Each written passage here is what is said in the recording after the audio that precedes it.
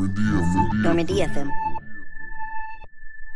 Normandy FM. Normandy FM. Normandy FM. Normandy FM. Normandy FM. Normandy FM. Normandy Normandy FM. FM. Normandy FM. Normandy FM. Normandy FM. Normandy FM.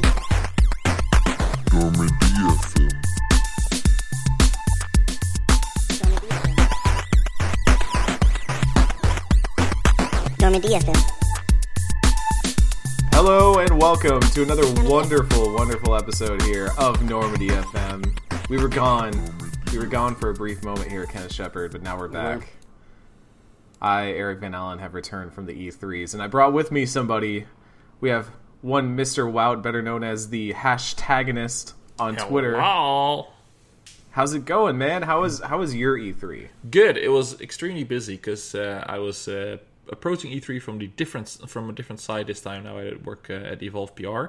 So instead of wandering around meeting to meeting, I was stuck to a booth and taking meetings all day long, which was great. Is that like just an overall better experience? You get to like sit, you get to have, I presume y'all probably had water, snacks of some kind. Yeah, the downside is you spend a week at E3 and you play one single game. Oh, you never snuck out to play anything else? I try, but you don't have time to go stand in line, and you don't get appointments anymore when you're not press. So unless you're really lucky, you could just mosey in. You might get some hands on, but it was way too busy for that, unfortunately. I was gonna say that's when you gotta get those contacts, those PR friends to get you in there. Just be like, yo, just sneak me into the press thing. Just set it up, get me in there. If you told me, I would have snuck you into my stuff. Could have come see Nintendo. Yeah, I could have used the help. I did the whole damn Nintendo booth by myself. Oh, nice, Like, nice. 5 games. Yeah, that was super busy there. Yeah, I'm used to the Nintendo that just shows up with one game as like, this is our one game for the year. Play it, enjoy it, write about it. And this year they were like, we got like 5 different ones and they're all super important and we're going to talk a lot about them. And I was like, oh god. Yeah, they had a lot, but yay for E3. Yay for E3. Kenneth Shepard, how was your E3 experience? It was great. I got to sit at home. I'm jealous of that. I truly... I mean, I haven't been in like 3 years, so like I'm jealous of you. Don't worry. I, There's mutual jealousy. Yeah. See, the thing about E3, and this is me coming at it having just come off of it, is I can definitely see how there's FOMO for maybe not even necessarily seeing the games and stuff like that, but just like seeing people and like going places, hitting up that JW bar, you know, as J-dubs. The J-dubs. But even then, on the last day, I was talking to a friend of the show, Austin Walker, and I was saying like, "Oh man, dude, it was like great to see you, but we have not had a chance to talk at all this week. It's the worst show for actually just like talking to people and having a conversation that isn't just, hi, how are you? How's your show going? Played anything interesting? Okay, bye." Right. And so I'm kind of looking forward more now.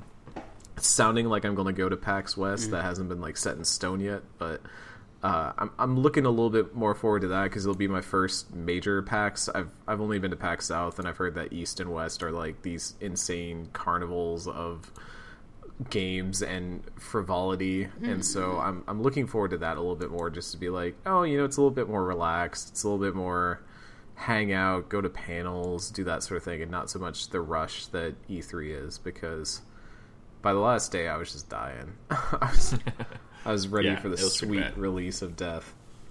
You know who could give us the sweet release of death? Kenneth Shepard. Who? In Ardot Yakshi could. Yeah, that's what they do.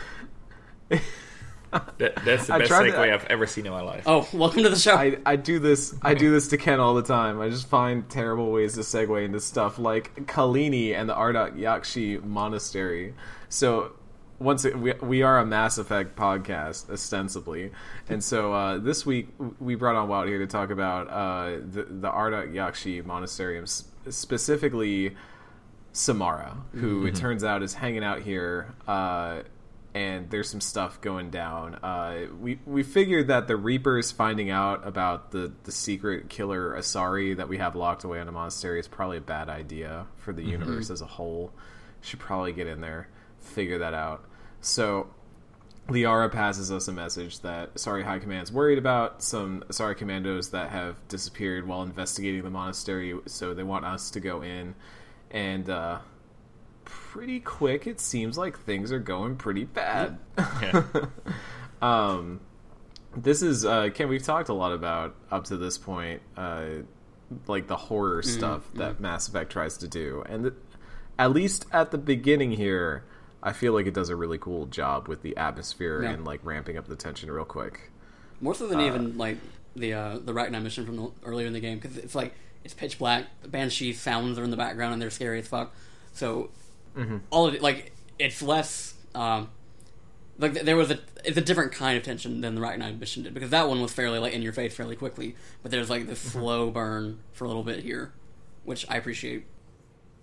And the Rachni, you know what they are. Yeah. You know, they're a known quantity, but the whole thing with the Reapers is that this stuff could show up and you're going to see some weird abomination that you just don't have a grasp on yet, and it's going to start rushing at you. Wout, I would like to ask you, as I ask all guests, what specifically drew you to Samara and this mission? Is there anything in particular that you just really enjoyed about the Ardat Yakshi storyline in Samara? This is one of the few missions that I can actually recall, because it's been years since I played Mass Effect 3.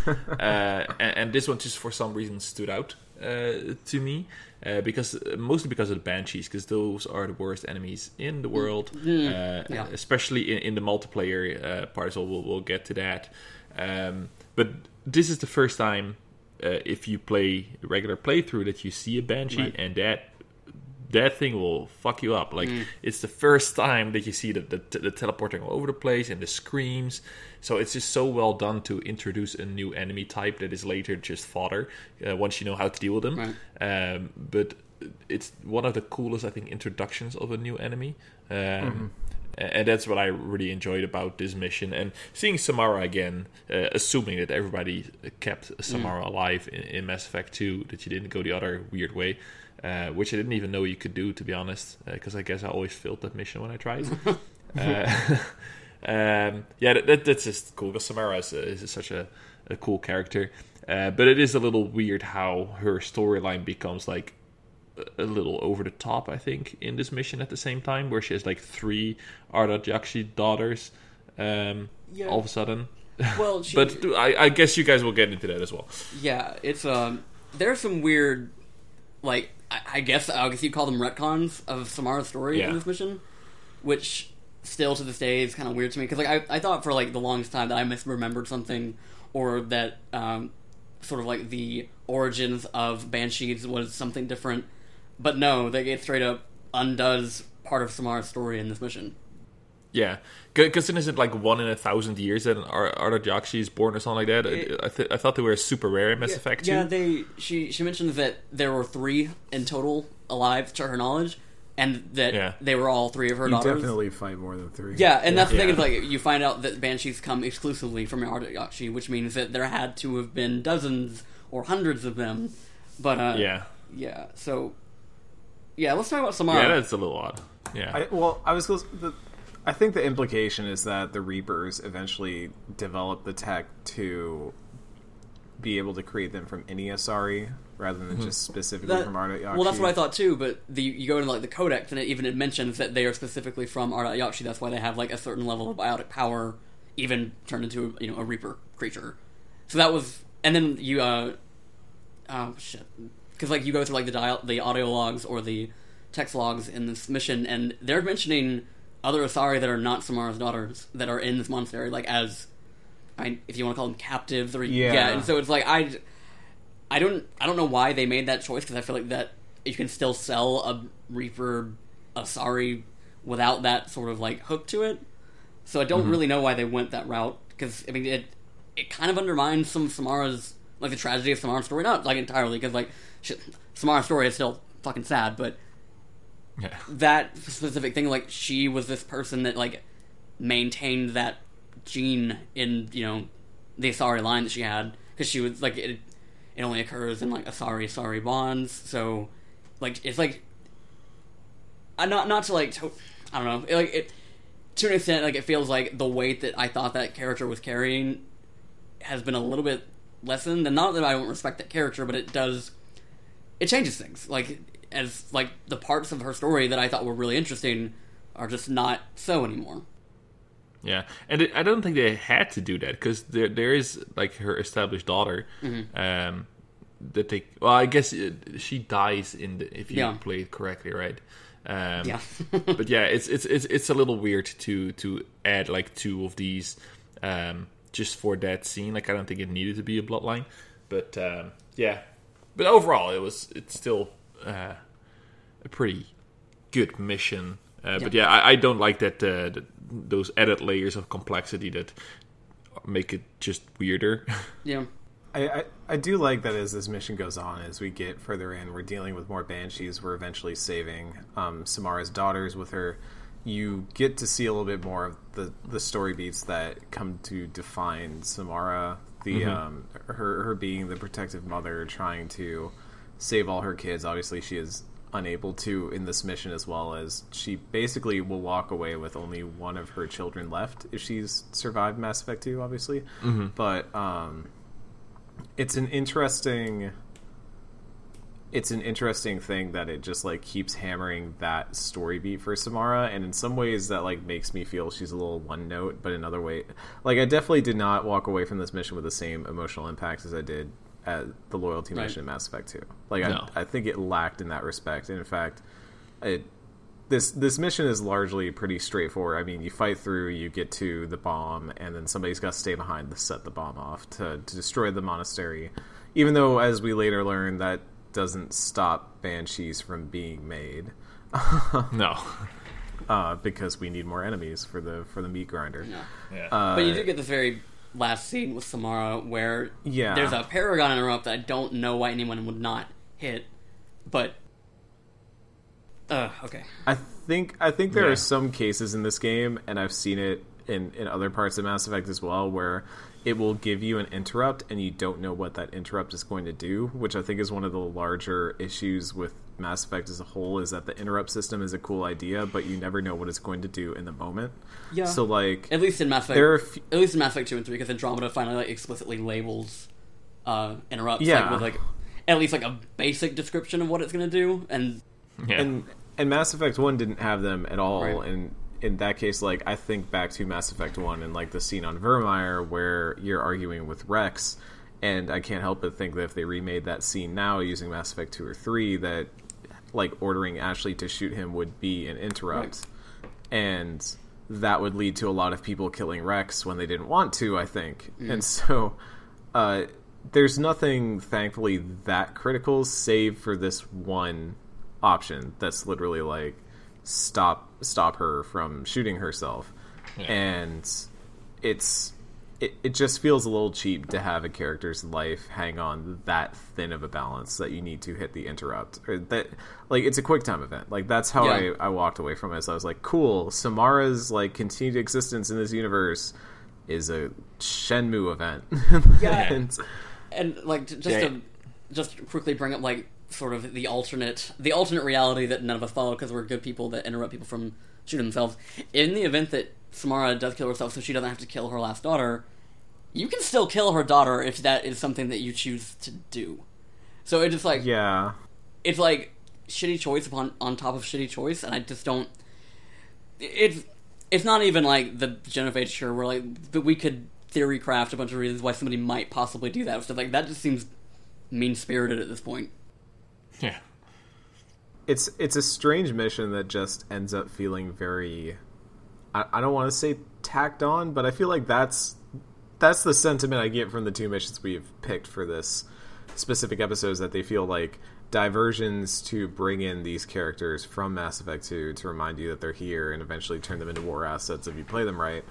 And it just shows the most in these missions that they are very, like, to the side. They are this other thing that is happening over here, and it needs to wrap up in a way that is discreet and you can put a bow on it. Yeah. Because this mission is only interesting, I think, if Samara is still alive. Right. Because if you went with the Morinth route in Mass Effect 2, she doesn't get a callback at all, except for being a named enemy Banshee, like in at the very end.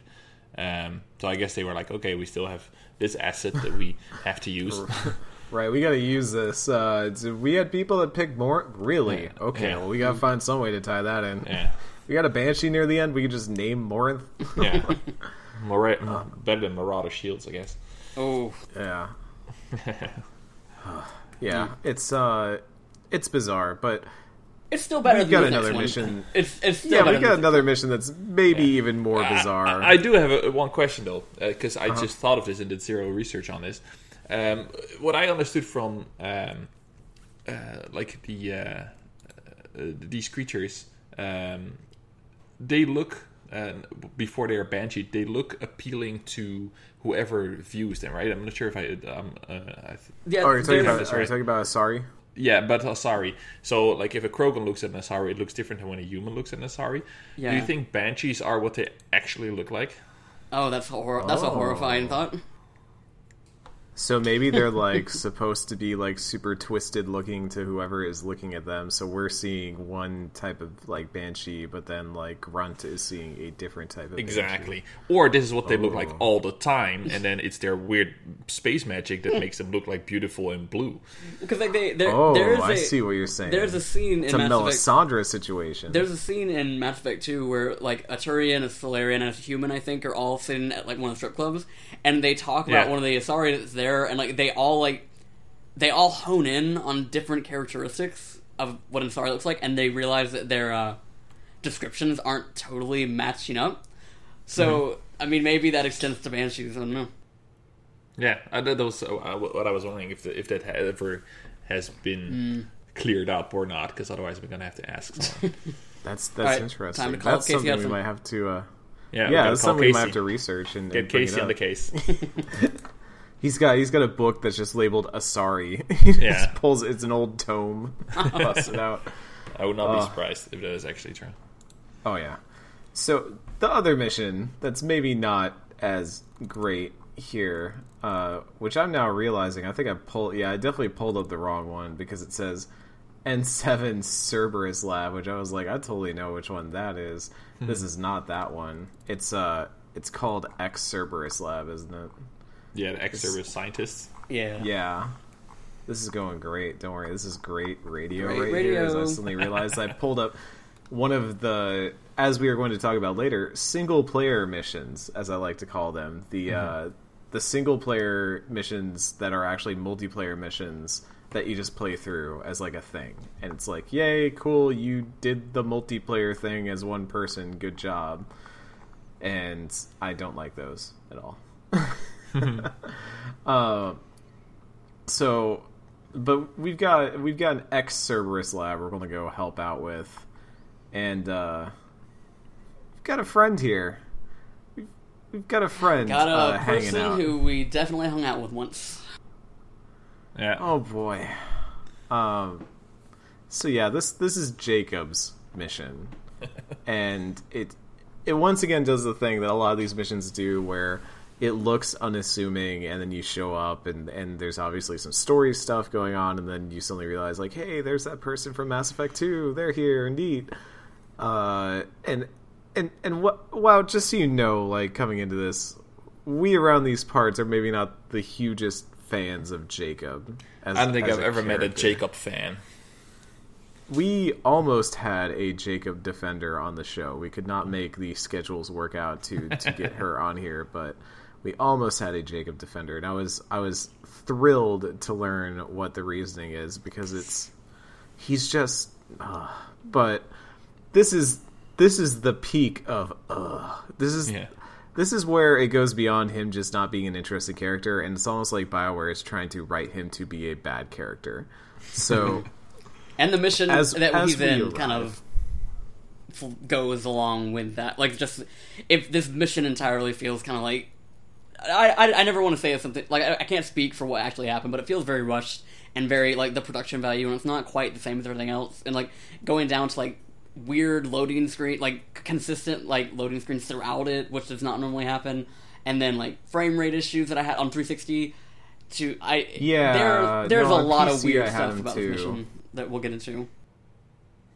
yeah, it's weird. So this whole thing is kind of like a giant war asset recruiting thing too, because there are a lot of little decisions you can make here.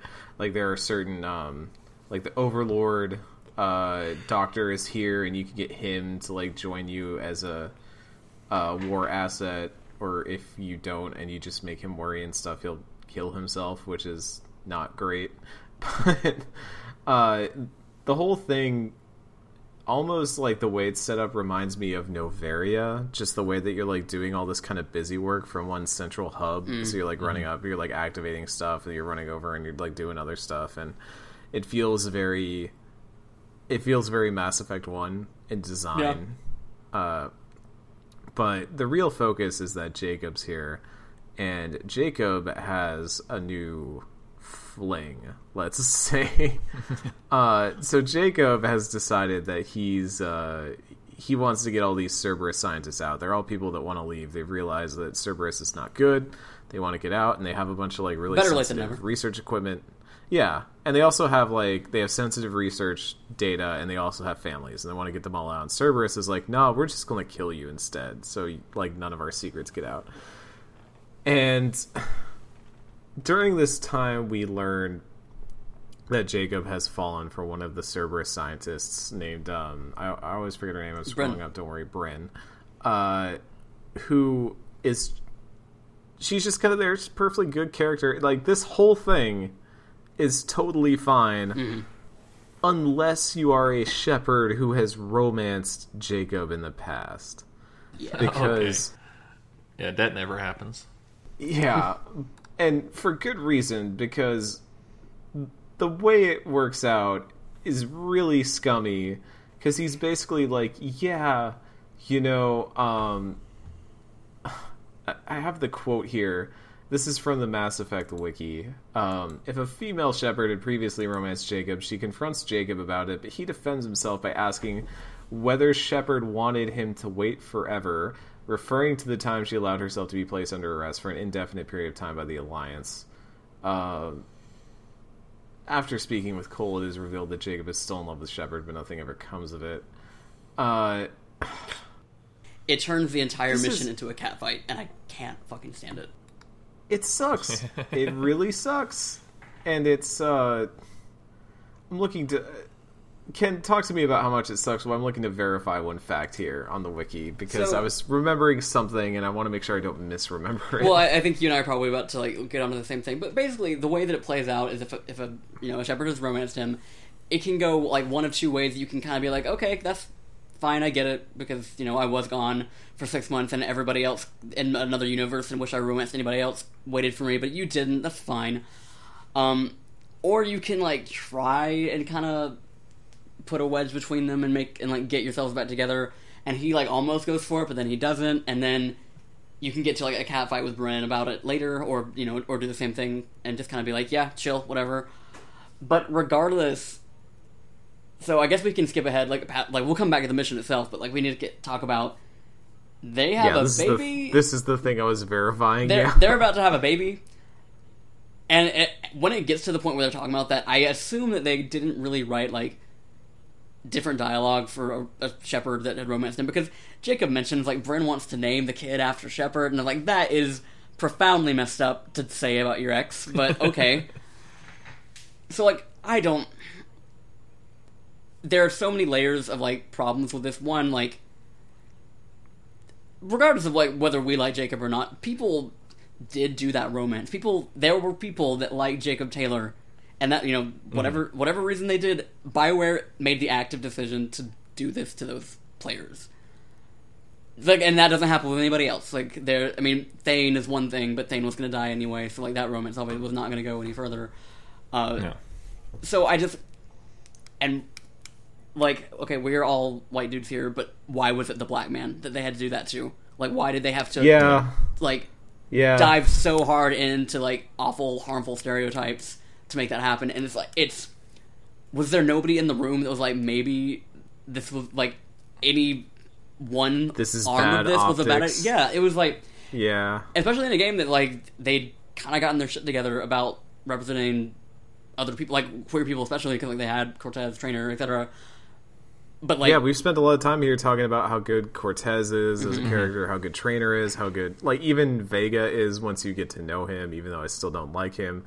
And to have Jacob just be this total toss away of a character and just be treated like crap, like use all your mental energy to shove the bad racist stereotypes out of the way and just look at this as a character is just being done dirty by BioWare for like no clear reason and no good narrative payoff either, because at the end it's going to end up the same either way. And then if you romanced him and you like cat fought enough with his now like the mother of his child, you get like a little thing at the end where he's like, maybe we can go get drinks after this. So he reveals himself to just still be a scumbag. And he's just like, yeah, you know, like, we can hang out still anyways. It's like, oh my god, it's so bad. And look, Jacob does suck as a character, all right? Like, you could have a sucky character and have him be fun, but it just doesn't even feel like they went that level to even earn that with Jacob. It just like the other thing. It feels mean-spirited. Like, I just don't understand. Like, they did that to the people that romanced him. Even like going deeper, like the guy who played him had to like watch this character, like read the script, and like, oh, this character that I was at least invested enough to come back for got done like this, and you don't even get any payoff on any of this shit until like the Citadel DLC, which is like where they let. I guess we can talk about this now a little bit too, just because like that is the point where a Shepard can actually confront him about everything, because in the way they couldn't in the base game, because you get to just kind of like be like, what you did was shitty. You can slap him in the middle of the Citadel. It's great. I just all that time and money spent on making this awful play. I just don't understand why they did it. No. And BioWare has shown that they can do characters that like turn on you and like, you know, are bad characters. You know, like they have the Solaces of the world, you know, and like, and I still think Solus was a very well done character that ultimately like that game was made better by that inclusion. And even though I don't like Solus, I like not liking Solus, if that makes sense. Like I enjoy disliking Solus, whereas I don't enjoy disliking Jacob because it really feels like he could have been a better character, and he just got tossed to the wayside, especially among all the other ME2 characters that get to shine so much at ME3. Like, you look at the cast of Mass Effect 2, and they have some of the best moments in Mass Effect 3, I think. Yeah. They really get their moments, and it's like, you had the chance. Could have done it. Anyway, back to the mission. It's more loading screens, and then we like fight some robots, and that's it. And we get everybody out. And it's a Mass Effect 1 mission. It's just, I know you say it's like a Mass Effect 2 mission here, that it was pretty samey and stuff like that. I feel like it definitely feels designed like Mass Effect 1, where you're just kind of like, hey, go do this thing, then come back. Now do this thing, then come back. And now do this last thing, and that'll end the mission. And it's just a bummer. It's a bummer. Yeah. And it's completely... Well, again, I guess with most of the missions, if you had Jacob die, then it's just a random-ass mission with no payoff whatsoever. Just a weird mission that just happens. Like, it's just... Okay. Yeah. We have... I wonder how many people actually play, though, with any of their characters dead in the previous game. We have found, like, even just being on the show, you'd be surprised at, like, how many people, like, will lose half their squad on the suicide mission and just live with it. And I honestly, I have a little bit of respect for that. Just, like, you know, you made your bed, live in it, you know. Yeah. I like, played Mass Effect 2 so many times that I had every possible save. Yeah. But yeah, you have to respect the people that just deal with their decisions, I guess. Yeah. They got to live with them. The terrible, terrible decisions they made. To be honest, if I had just Jacob die in the suicide mission, I would be like, not worth the replay. Like, do I really want to spend another couple hours doing that again to make sure that didn't happen? Yeah, poor Jacob. But what we are really here to talk about, and what I'm so glad we have one Wout on here to talk about, is Mass Effect 3 multiplayer. Yes, we haven't touched it yet this show. Ooh. We've hinted to it, fresh. but we have not talked enough about it, because y'all, this multiplayer is godlike. It's It so is. good. It is one of the best games I've ever played. And it was tacked on, how people Yeah. called it back then. It was It's- a weird thing to like, because I don't know how much of attention you guys were paying to ME3 at the time, but it was like leaked initially through, I think it was some foreign magazine's cover that said something about it, and like had Shepard, like the default Shepard on it with like other races, and it kind of like you could like people could extrapolate from that. And at the time when I had to have been, I guess, 18 or 19 and didn't understand anything about how games were made. I was like, oh, that means that they're taking, like, there's going to be money put away from the single player for this. Not realizing at the time that, like, oh no, they get two distinct separate budgets for these things. So, like, I was not sold on it initially. Like, I was like, this is not the thing that I want.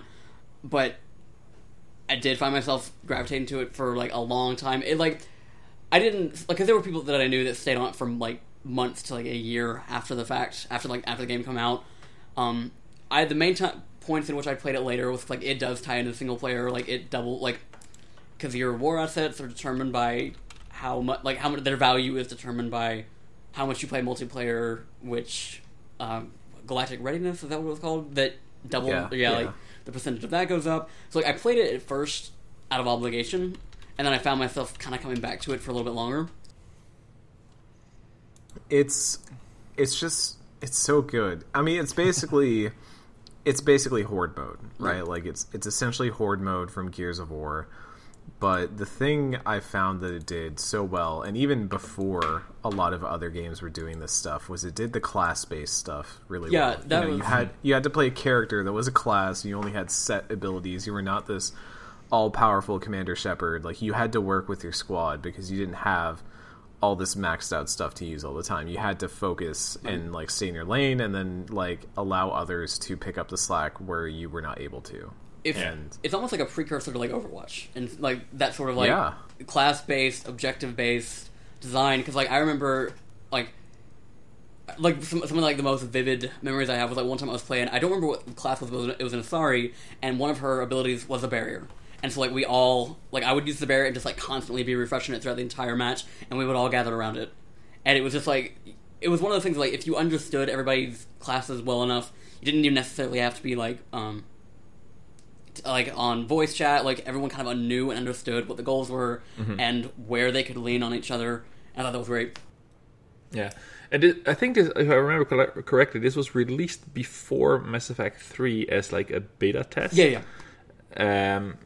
So I got a hook on it right away. I'm just looking at my stats. I'm not sure if you ever checked your N7 HQ stats, but I played 189 hours and 37 minutes of Mass Effect co-op. Yeah, let me point up. I don't know if, does it do that for 360? Pull mine up now.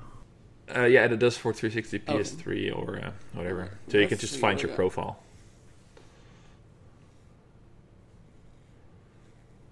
I need to look mine up because, boy, it's been a long time. Yeah, but I wasn't even, like, I still wasn't, or I had stopped playing it by the time that they were still adding new content, like new characters, because, like, I never played, because they added the collectors at some point as an enemy faction, which I never actually played against. Those are the worst. Yeah. Alright, let's see what I got. Okay, I got mine. This can't be right. What's... It says mine is like 35 minutes, but I know that's wrong for like a fact. That's bizarre. What did you... Maybe you had a different account. Yeah, I might have had two different accounts. I might be looking at my... Okay. No, this is right. This is seamlessly on Xbox. Okay, so I apparently had 68 hours, 22 minutes, and 5 seconds. I'm still in the top 4% on the N7 leaderboard. Oh, really? I'm top 12%. That's still not bad. I was hoping they would have like character stats as well, because I know when it got to the point where I would always use, like my main ended up being the Solarian Engineer because he had energy drain, and what I would do if I wanted to get my readiness up to like go play through the ending of the game was I would solo Geth rounds, because since I had energy drain, I was constantly healing myself. So it was like the Solarian was a tank, and so like I didn't need a whole other team to get any of that stuff done. Yeah, But the variety in classes was insane for a PlayStation 3 game. Yeah, and like Uh, I was going to say, they added so many like different varieties of stuff as the game went on as well. Because I know like there was like a Volus by the end of it too, right? Yeah, Yeah. Volus Adept and an Awakened Collector and stuff like that. Yeah, Yeah, maybe I didn't play as much multiplayer as I remember. Because this the is all Vorcha. right. I remember my female Adept and I would just go all in on Singularity, and because that was my life. That's what I went for. Maybe I just didn't play as much as I remembered. Huh. Yeah. I Oh, should go it's- back and play more of that. I, like, this game deserves a remaster so much. They should remaster it just for this. Yeah, Just bring if it they back. would sell Well, this as a standalone, I would buy it immediately. That is something that I think we even talked about on the show a long time ago. It's like the Andromeda multiplayer is still active to an extent, and like they like released that as like a free to play thing, like separate from Andromeda. Yeah. Like that would be like a great resurgence of stuff. I think because like Yeah. like I am a noted Andromeda advocate, but like from like that perspective, I think the multiplayer holds up collectively better than the single player does. And Yeah. like because I went back and played it a little bit, the Andromeda a little bit. Want to say like last year after it's like by that point it died down a little bit. And I went and bought like the Krogan Vanguard. Like I think you could unlock it like by paying $5. And I was like, fine, that's fine. And it like it's still pretty good. Like it basically is the same as Mass Effect 3's multiplayer, but you know with the added verticality of that game. Yeah. Yeah, I think I still prefer the Mass Effect 3 multiplayer, because the enemies are a little bit more original, I find. Yeah. The different factions are like very distinct, while in Andromeda it kind of blends together a little bit. Yeah. Like they all have like the dog unit, they all have the robot. They, like I just miss shooting to the slot of a Cerberus shield unit with your Carnifex or your and hit him right in the slot there. That was so good. I wish streaming was a thing when Mass Effect 3 multiplayer was out, because I would have killed it. Yeah, You've been the ninja of Mass Yeah. Effect 3 multiplayer. Yeah, but unfortunately that's not true. I did spend like $400 on microtransaction in this game. Yeah, That is so something we that's should the probably- other yeah. thing. Yeah. Yeah, so this was also maybe one of the precursors to loot boxes, because this was the first game I remember playing that had No. loot boxes, and the idea that you would essentially buy these things and they could contain anything in them.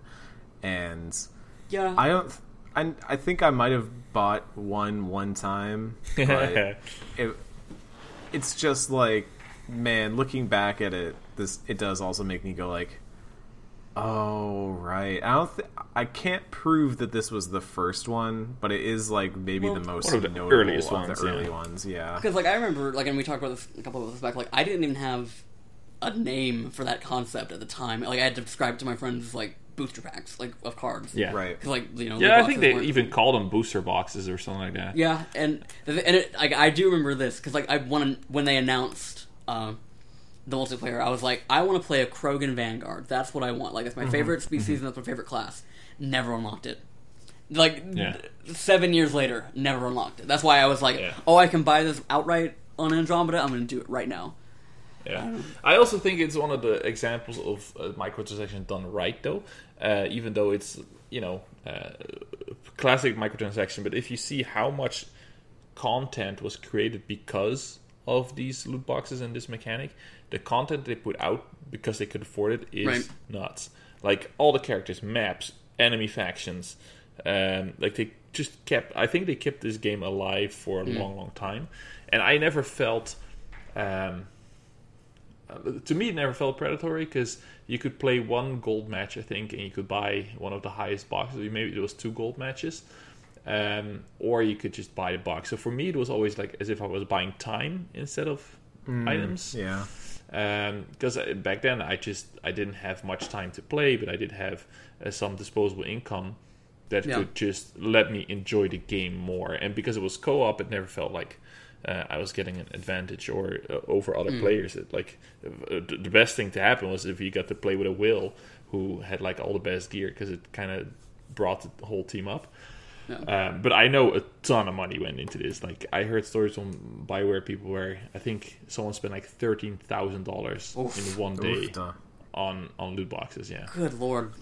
You do have to think about whether like we would have things like Citadel if Mass Effect 3 multiplayer DLC did not have the long tail that it did. You know, 'cause that is the thing that ends up funding the post-launch stuff. At some point, you know, like, yeah, game sales are going to do all right, but eventually they have to either like they have to convince people at EA that it's worth keeping development resources on Mass Effect 3, not on whatever is next, or they're just going to move you to the thing that is going to clearly make the profit. And so if they were seeing profits still coming in from Mass Effect 3, especially from the multiplayer, then maybe that is what helped fund and convince EA that it was worth doing all the stuff like the extended cut and the Citadel DLC and the Leviathan DLC and things like that. You know, so it never occurred. Like, I guess it didn't occur to me at the time, but now that we've been playing everything in such rapid succession with this show, it never really occurred to me like the massive jump forward of like the DLC of Mass Effect 3 versus Mass Effect 2. Because like Lair of the Shadowbrook was great, but it's not the level of like even. At least, like, from a production standpoint, of, like, even Leviathan. It's not even the level of Leviathan, yeah. Leviathan is probably... I mean, granted, again, I've not played Citadel yet. I will be live streaming that as soon as I figure out the logistics of how I'm going to do that. But I have that solved. It's just a matter of, like, getting it done. But it's... Even just compared to that, like, Leviathan is so leaps and bounds ahead of anything that Mass Effect 2 did, even in the DLC. So it's like... Man, and then thinking about all this DLC that happened from the Mass Effect 3 multiplayer as well, all the different, like, as well I mentioned, all the different enemies and character classes. I mean, they had to make character models and animations and all that for a player-controlled Turian and a player-controlled Krogan and things like that. Yeah. And they all handled a little bit differently. They're all a little bit different. And that's really cool. Also, they had to animate Evolus shooting guns, which I don't think we had seen yet in the trilogy, come to think of it. So they even added like brand new skills. Like you get one of the ex-Cerberus guys has like biotic whips or whatever. Yeah. Like I don't think those were even in the main game unless they added those later. I don't remember. It's really something, and again, like, if the stars could just align and EA could just be like, fine, we're remaking the frickin' trilogy. Like, we heard you. It would have to be a remake, though, because even a remaster of Mass Effect 1 with the same battle engine would not probably go super over. I don't know. I think it's, like, justifiable in the sense that, like, people just want to play that game. I don't think they necessarily want to... I think if you told a fan, like, wait longer to play Mass Effect 1 with the combat engine of Mass Effect 2 or 3, but then said, like, or you can just play all of them now, they're going to pick all of them now. But I also would say that, like, they, in the event that happens, they need to focus on also people that have never played those games before, because, you know, like, for whatever you think of Andromeda, like, there's a stink on this series right now that they need to fix, and if you hand a new person Mass Effect 1 as is, I don't think you're going to help things. No, because these games are old enough that you can sell them to an entire new generation, because the kids that were like 6-7 years old were too young for Mass Effect when this was at its peak, probably could enjoy this all over. It's such easy money, EA, come on, like, it's right there. Just do it. Put on Switch. BioWare's too busy on Dragon Age, I guess. That's just what it is. And writing the ship that is Anthem. Yeah. I'm surprised that they haven't, like, you know, done what, say, a CD Projekt Red or someone like that would have done, where they're just like, okay, we're going to ship this stuff off to Iron Galaxy or whoever, and they're going to port it to the Switch, and that's how that's going to work. And it's like, Mass Effect 3 on the Switch, I would play it all the time. Until my hands hurt. I wouldn't need video games. I wouldn't need any more. I'd be good. Yeah. I'd be set. Yeah. I would play co-op forever on my Switch. What if it wasn't even the full trilogy, but just Mass Effect 3, and then it gave you, like, the integration to be able to, like, pick your choices leading up to 3? Would you still be? It would not be perfect, but I would buy it. I would buy it and play it forever. Yeah. What if it was $60? Sure. I would seriously drop $60 for just the multiplayer on the Switch. Damn. Okay. I don't know if I'd do it for multiplayer on the Switch. Yeah, Specifically because it's the Switch. If Yeah, it was, that's fair even enough. if it was the PS4, or I mean PC. As I've been playing on PC, I've not checked out the multiplayer scene on PC yet, but I was doing some cursory Google searching as part of my research, and it seems like there are still people who do runs on PC and stuff like that. That scene is still thriving a bit because it's not necessarily beholden to any console platform. It is just you just have to have Origin and boot it up. So. Yeah. Maybe that is. It kind of makes me want to play again, man. Like, but the meta has probably changed so much by now. I remember coming back like after months after, and I came in with a Krogan Sentinel with like a Piranha shotgun or whatever, and people on the chat were like, "Ooh, it brings a level 2 Krogan into the Platinum game," and then I got like second in a score. I was like, "I know what I'm doing, guys. Come on, Krogans can be insta killed." I can't believe other games have not managed to capture the same magic in all the same ways, because like we've mentioned that, you know, it's a good horde mode, there's a lot of enemy variety, there's so many good weapons. I mean, the Mass Effect series has a lot of really good weapons. Like you said, Carnifex hand cannon, I was immediately like, hell yeah. But it's the out of game progression was so good too. Like the idea that you were gradually building up this character that you could play through all these different missions, and they were going to grow in power, and you get more skills over time, just like Shepard did. Like, that was also really cool, and something that we don't see as much in games nowadays either. You know, like we get a little bit of it, and like some of the more recent Gears have done things like that. But even then, it's not the same. It's just not the same. And then promote your characters into space so they could join the Space Force, and you got war assets often. And none of them are space wizards, which is the important part. You got to be a space wizard. You got to do the space magic. That's the most important part. No, I think one of my favorite moments in gaming ever when I was playing this game, and when I was relatively early on, I was playing a soldier class, and I was the last man standing. And this was still when everybody was playing on bronze or maybe silver. And I was holding it down so I could finish the round and revive everyone. And I got like messages like, "You're insane! You're killing everything!" And everybody was like rooting me on. And this is what I said. Like, I wish this game had streaming back then, because this is such a cool game to watch. I think if you have a group that is very good at what they're doing, and I. At the same time, I wish Andromeda did better, that it would have drawn an audience. Yeah, that. Like, if that game had not had sort of like the controversy that it did, I feel like it could have captured that. Because I mean, it's like there's not the same variety, like you said, but it's. I mean, from a mechanical standpoint, I feel like it, stands just as tall.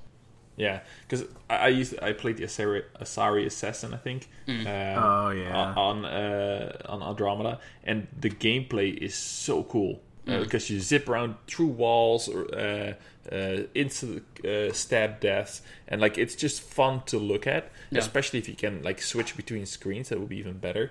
Maybe Stadia could manage to do that. Stadia. But yeah, no, it's one of the few games where I'm kind of sad that it's gone, because I'm not gonna plug my PlayStation 3 in anymore.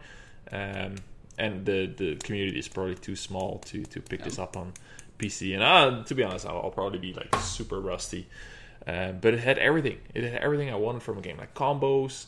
You could pull the guys over the ledge and then insta kill them to the point where they had to change the map.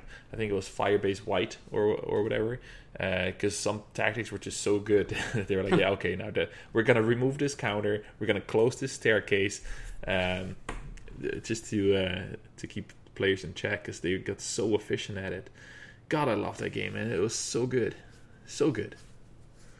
We will always remember it as it was, not as it is now. Yeah. It was 189 hours and $400 wasted. But a lot of fun to be had. You get to carry that with you forever. I know. Like it's because I was looking at my achievements, and they're like, the last thing I got was like in 2013. That's a long ass time ago in video game years that I still have these fond memories of this game. Well, that's going to do it for our Normandy FM. We do have one last little bit here. Our own Kenneth Shepard likes to run our guests through the gauntlet every time they come on to kind of hear what your initial Mass Effect playthrough was like. So take it away, Ken, if you have your questions prepared. Okay, yeah. So we're gonna ask you about like the key points in Mass Effect 3, like just asking what you did, like what was your decision. Sure. Yeah. So who did you romance in Mass Effect 3? I think it was I stayed loyal to Jack. Okay. Heck yes! Yeah. About time we had a Jack romancer on the show. I've been saying that for a while. Okay. So what did you do with the Genophage cure? Sorry, you broke up there. Did you sabotage the Genophage cure, or did you let it happen? I don't remember. I think We figured I you'd let remember it if you were a happen. monster. Okay. Yeah. Yeah, basically, did you kill Borden or not? No, I didn't. No, I didn't kill Morden. Yeah, okay, no, I so didn't, you let the Genophage happen. No, I think I just remember. I didn't remember like actively sabotaging it. Yeah, you would have had to kill Morden to make that happen. So. Yeah. Oh, okay, then no. Okay. So, did you side with the Quarians, Geth, or did you get them to make peace? I got them to make peace. There you go. That's what we like to hear. Which ending did you pick?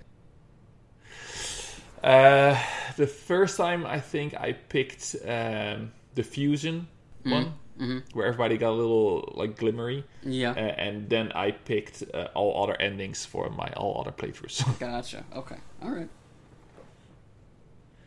even the shoot at the Star Child one afterwards. Oh, I mean that's the best one. That's the best one. Oh yeah. Yeah. I mean that's almost as good as just turning your PlayStation off and pretending like that ending didn't happen. That's the best ending. I did. Well, there's probably a whole episode on the ending alone, but I didn't really had a huge problem with the ending. But I did miss a little bit of after credits epilogue to see what happened to my characters. Like it was way too abrupt for me. But the whole choices thing, the whole choices thing didn't really bother me that much because you have to wrap it up somehow. But not knowing what happened to your teammates, it was such a game for that where you expected that. But I guess the slideshow show that they added in the end was not that much better. So, but I don't remember feeling like super sour after I finished the game. I was more like, oh, that's too bad. But yeah, good times. I love that game to death. Like I love it so much. It was one of the first games I platinumed. Mass Effect 2 first, and then I played it on Insanity all the way through on Mass Effect 3 as well. I did. I was playing on an Xbox, so like I did get the full 1,000 for Mass Effect 2, but I can't bring myself to play Mass Effect 3 on Insanity because I don't want to hate that game the way I did Mass Effect 2 by the time I was done with that. Just play Nova Guard, then it's super easy. I feel like that is actually going to set me up for failure because like you're constantly dipping in and out of shields when you're doing that. So, and you can get one shot. If you play almost 200 hours of multiplayer, you'll get really good at Nova Guard. That's fair. Yeah.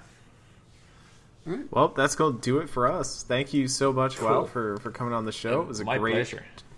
It was a great show this week. As always, we'd like to thank everybody who tuned on in, said, hey, if you want to support our show, if you want to help us pay those hosting costs, or if you want to send in some listener questions for us to answer both either at the end of the show or whenever we feel like it. This is normally where we'd put one, which is why I'm kind of stalling for time right now. You can support us on patreon.com/normdfm and do just that. As for us, I'm double checking our schedule because things have kind of all gone into flux as of recently thanks to E3, but I believe next week will be the Geth Dreadnought and Chorus. Yep. We're headed to Rannoch. Cool. Yeah, we're doing some Rannoch stuff. I'm very excited for... I believe that is Chorus the one I think it is? The with the Geth fighter squadron and all that? No, that's gonna be nice. Oh God, that's one of my favorite ones. I'm really looking forward to talking about it. Now you're just putting me down. I was all excited. I was all excited, Ken. Now I'm not. Okay. Normandy FM. Normandy FM. Thank you for tuning in. We'll see you next time.